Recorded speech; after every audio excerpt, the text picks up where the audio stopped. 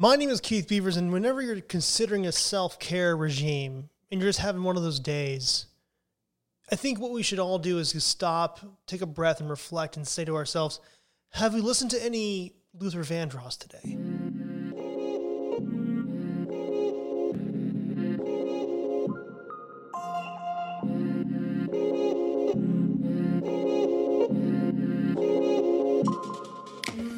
What's going on, wine lovers? Welcome to episode 4 of VinePair's Wine 101 podcast. I'm Keith Beavers. I'm the tasting instructor of VinePair. Yeah, what's going on?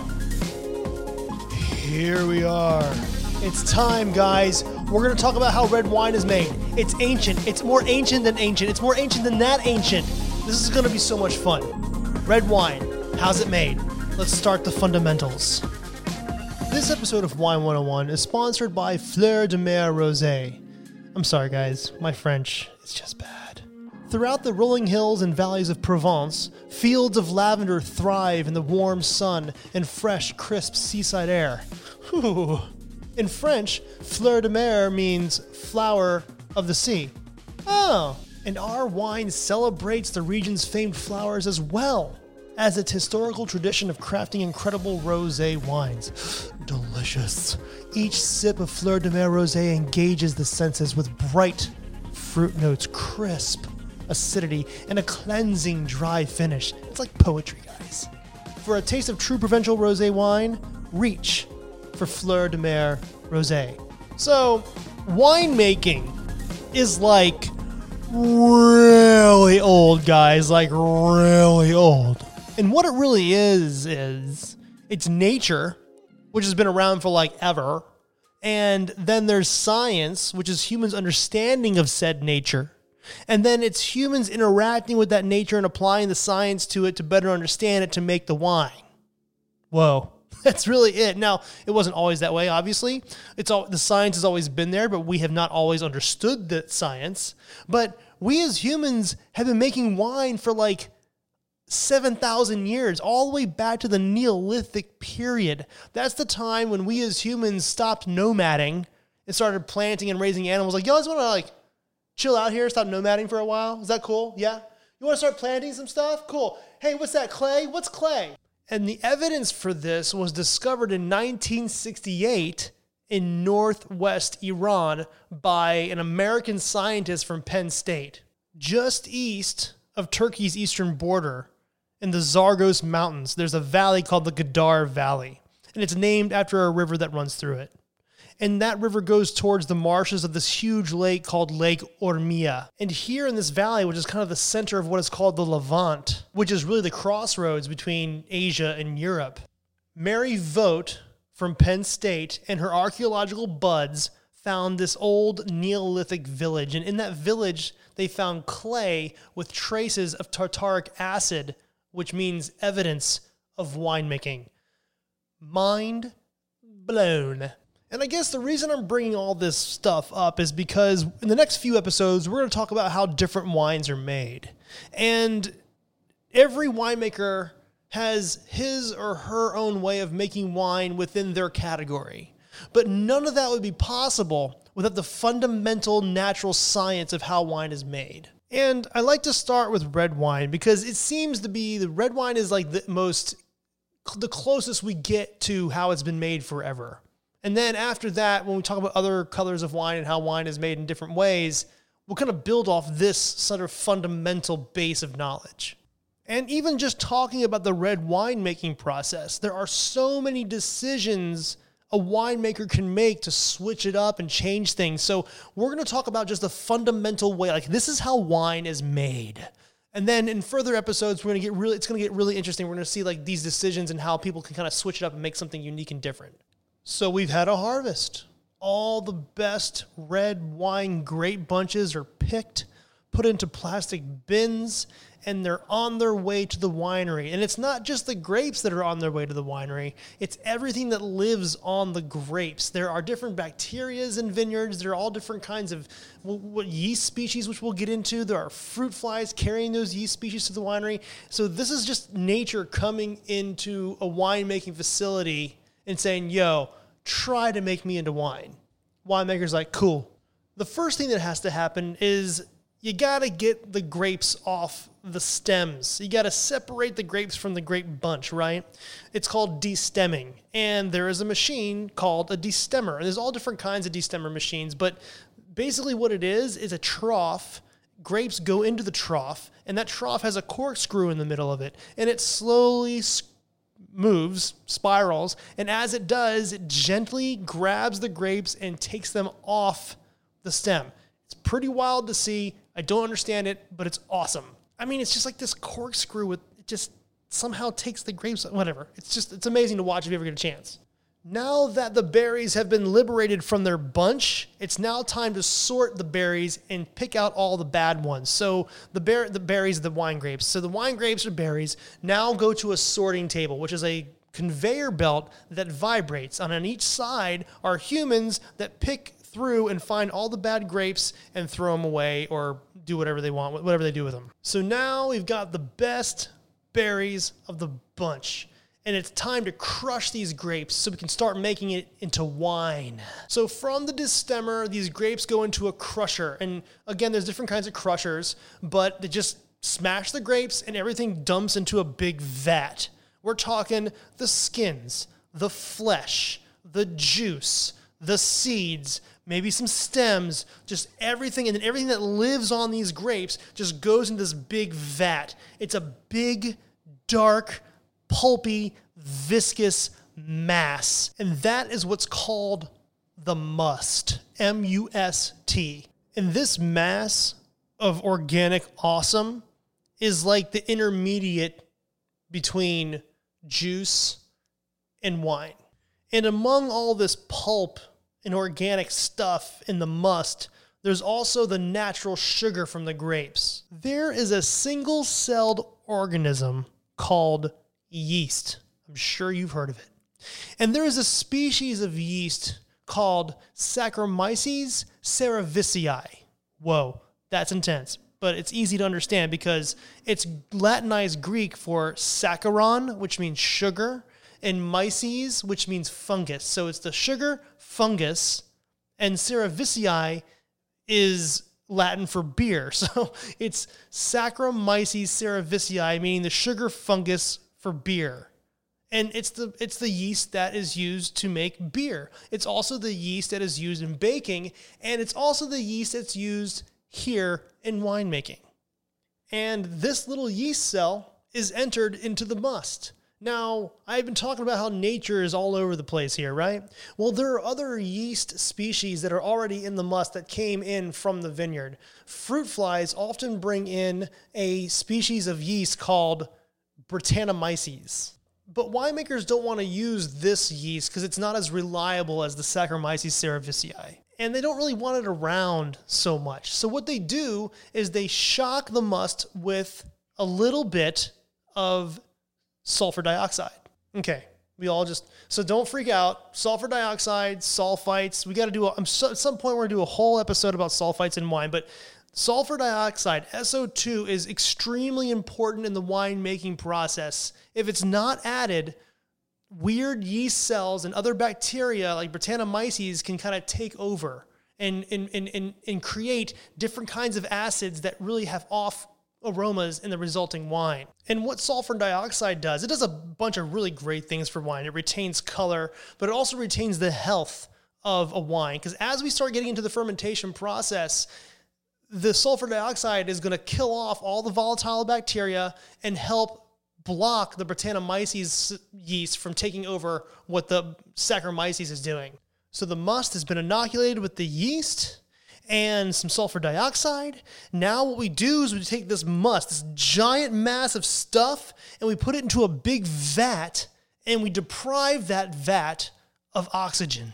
And this, wine lovers, this right here, guys, this is where wine is being made. I'm a little excited. I hope you guys are too. I do get a little overexcited about this stuff. It's just the idea of this nature doing this thing is okay.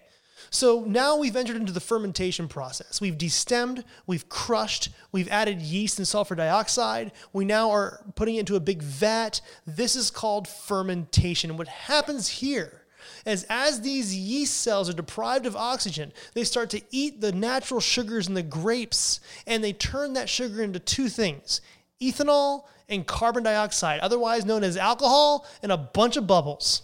And as these yeast cells start eating the sugar and converting it into carbon dioxide and alcohol, the environment of this fermentation vat starts to warm up. And as the fermentation vat starts to warm up, all the organic material starts to move around. And as all the organic material starts to move around, it kind of starts, the carbon dioxide starts lifting everything to the top. And while that's happening, alcohol is being produced, and the more alcohol that is produced, the harder it is for the yeast to do its job. And when the alcohol gets to about 10 or 11%, the Brettanomyces dies. But you know who doesn't die? Saccharomyces cerevisiae just keeps on going, man, just keeps on going. And all that organic material at the top, humans have to get involved a little bit here. So what we do is we go over and we punch down all that organic junk back into the big old vat. Because what's happening here is as the alcohol is being created, and as the carbon dioxide is being created, that heat, that warmth inside that environment is leaching pigments called anthocyanin from the skins of the grapes into the juice, and we've just created red wine. And that leaching is called maceration. So while fermentation is happening, maceration is happening, and as the alcohol level rises even more and the carbon dioxide rises even more, it's harder and harder for our little Saccharomyces cerevisiae to live and do its job. And when the alcohol gets to about 15 or 16%, they die. They've done their job. Thank you, Saccharomyces cerevisiae, because now you're no longer a yeast. Now you are what the French call a lee, L-E-E, dead yeast cells. So everything just kind of rises to the top. And this awesome natural process can last up to 3 weeks, and we have wine. But what we have is wine in a bunch of organic junk. So now we have to separate the wine from the organic junk. And just, a little side note here, it's really good the Brettanomyces didn't really last, because if Brettanomyces gets its way, the resulting wine will have a funky smell to it, like Band-Aids or over-roasted coffee beans, or an aroma that's known as mousy. Now, if there's a little bit in there, it's not going to be a big deal. But if it gets out of hand, it can really mess up a wine. So this once mass of organic stuff called must is now wine with a bunch of pulp in it. So what winemakers will do next is they press the juice off the skins. And usually they put it into something called a pneumatic press, which has a big balloon in it. And it slowly expands and gently presses out the juice that just kind of falls freely from that mass. It's called the free run juice. And often winemakers like to preserve that free run juice for their best wines. And then they'll press however many more times they need to get the right amount of wine from that organic material. And that was once called must. It's now called pomace, P-O-M-A-C-E. And after they get as much wine as they need off of the skins, that pomace is then returned to the vineyard as compost. Sometimes the pomace is made into products. Sometimes it's distilled into brandy. All different kinds of things happen with pomace, but we've made wine. And this new wine is so before it was Minute Maid Extreme Pulp, now it's Minute Maid Some Pulp. There's still going to be some organic stuff in this new wine. So the next step is to get that out of there. And what they do is something called racking. They'll put the wine in a vat and they'll let it sit there, and all the organic stuff will kind of fall to the bottom. Then they'll siphon that into another barrel. And they keep on doing this until the wine is clear or clarified. And here's where something really cool and just natural starts happening in a wine. We're going to talk a lot about this in the next episode with white wine, but something called malolactic conversion begins, where all the harsher acids in the wine are converted to softer lactic acids. It's really cool. It's very prominent in white wine, so we'll get to that. For a wine that's going to be aged for a while, it goes into a barrel. Wines that are consumed young often go into stainless steel tanks. And at this point here, the wine is pretty clear, but there's always going to be something left in the wine around this point. So sometimes winemakers will fine the wine. They'll enter an enzyme into the wine, which will then start attracting organic material, which will gain weight and fall to the bottom, further clarifying the wine. If a blend is being made, often this is the point where the winemaker takes different samples from different barrels and goes into a lab and starts blending and making a red wine blend. And usually here, there's one more opportunity to clarify the wine through something called filtration, which almost looks like a radiator in like a New York apartment. And it has little holes in it, and it runs through and just cleans the wine even more. This is just to make the wine look nice and polished. There are great wines out there, red wines, that are not fined, not filtered, and it just depends on the winemaker's goal. I mean, wine's crazy, right, guys? You're at the mercy of nature in the vineyard. You're at the mercy of nature when it's being made. You know, if you allow too much oxygen to be exposed to a wine throughout the winemaking process, the end result is a wine that could taste like vinegar. That's something that's freaky. Or if the Brettanomyces takes over, it can be really funky and nasty. Then you have to change your barrels, because once Brettanomyces gets into barrels, you can't get it out. That's nuts. But let's say none of that happens, and all that hard work is just, wow, we got this great wine. This is so awesome. The next step is to bottle this wine. And when you bottle a wine, once it's bottled, you either put it out on the market or you lay it down to age for a few more years, then you release it. But if you close that wine bottle with a cork, you run the risk of having a corked wine after all that work. And what corked wine is there are nooks and crannies in a porous cork, right?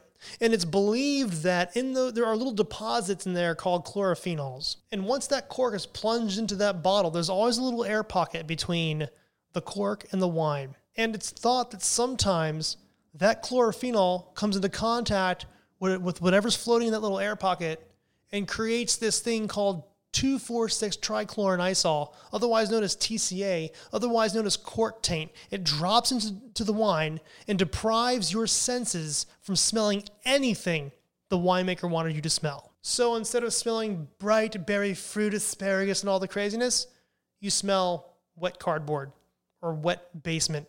And that is one of the reasons why we have screw caps. So the wine is bottled, it's either aged or put on the market, slap a label on it, and that's red wine, guys. I mean, every wine is bottled, and every wine grape is picked. But from the vineyard to the bottling process, other wine hues, if you will, have little different things going on. So next week, we're going to get real nice with white wine. We're going to understand the differences of how it's made versus red wine. And then we're going to kind of dip our toes into this new hue everyone's talking about, orange wine. It's crazy. It's going to be fun. You'll understand it when it's done. So if you're digging what I'm doing, if you're picking up what I'm putting down, subscribe, rate, tell a friend. Hey, if you want to write a review. Everything helps get this wine podcast out there. Check me out on Instagram. It's at VinePairKeith. I do all my stuff and stories. And also, you got to follow VinePair on Instagram, which is at VinePair. And don't forget to listen to the VinePair podcast, which is hosted by Erica, Adam, and Zach. It's a great deep dive into drinks culture every week. Now for some credits. How about that? Wine 101 is recorded and produced by yours truly, Keith Beavers, at the VinePair headquarters in New York City. I want to give a big ol' shout out to co-founders Adam Teeter and Josh Mellon. I also want to thank Danielle Grinberg for making the most legit Wine 101 logo. And I gotta thank Darby Seaside for making this amazing song. I mean, listen to this epic stuff. And finally, I want to thank the VinePair staff for helping me learn more every day. Thanks for listening. I'll see you next week. This episode of Wine 101 is sponsored by Fleur de Mer Rosé. Throughout the rolling hills and valleys of Provence, fields of lavender thrive in the warm sun and fresh, crisp seaside air. In French, Fleur de Mer means flower of the sea, and our wine celebrates the region's famed flowers as well as this historical tradition of crafting incredible rosé wines. Each sip of Fleur de Mer Rosé engages the senses with bright fruit notes, crisp acidity, and a cleansing dry finish. For a taste of true Provençal rosé wine, reach for Fleur de Mer Rosé.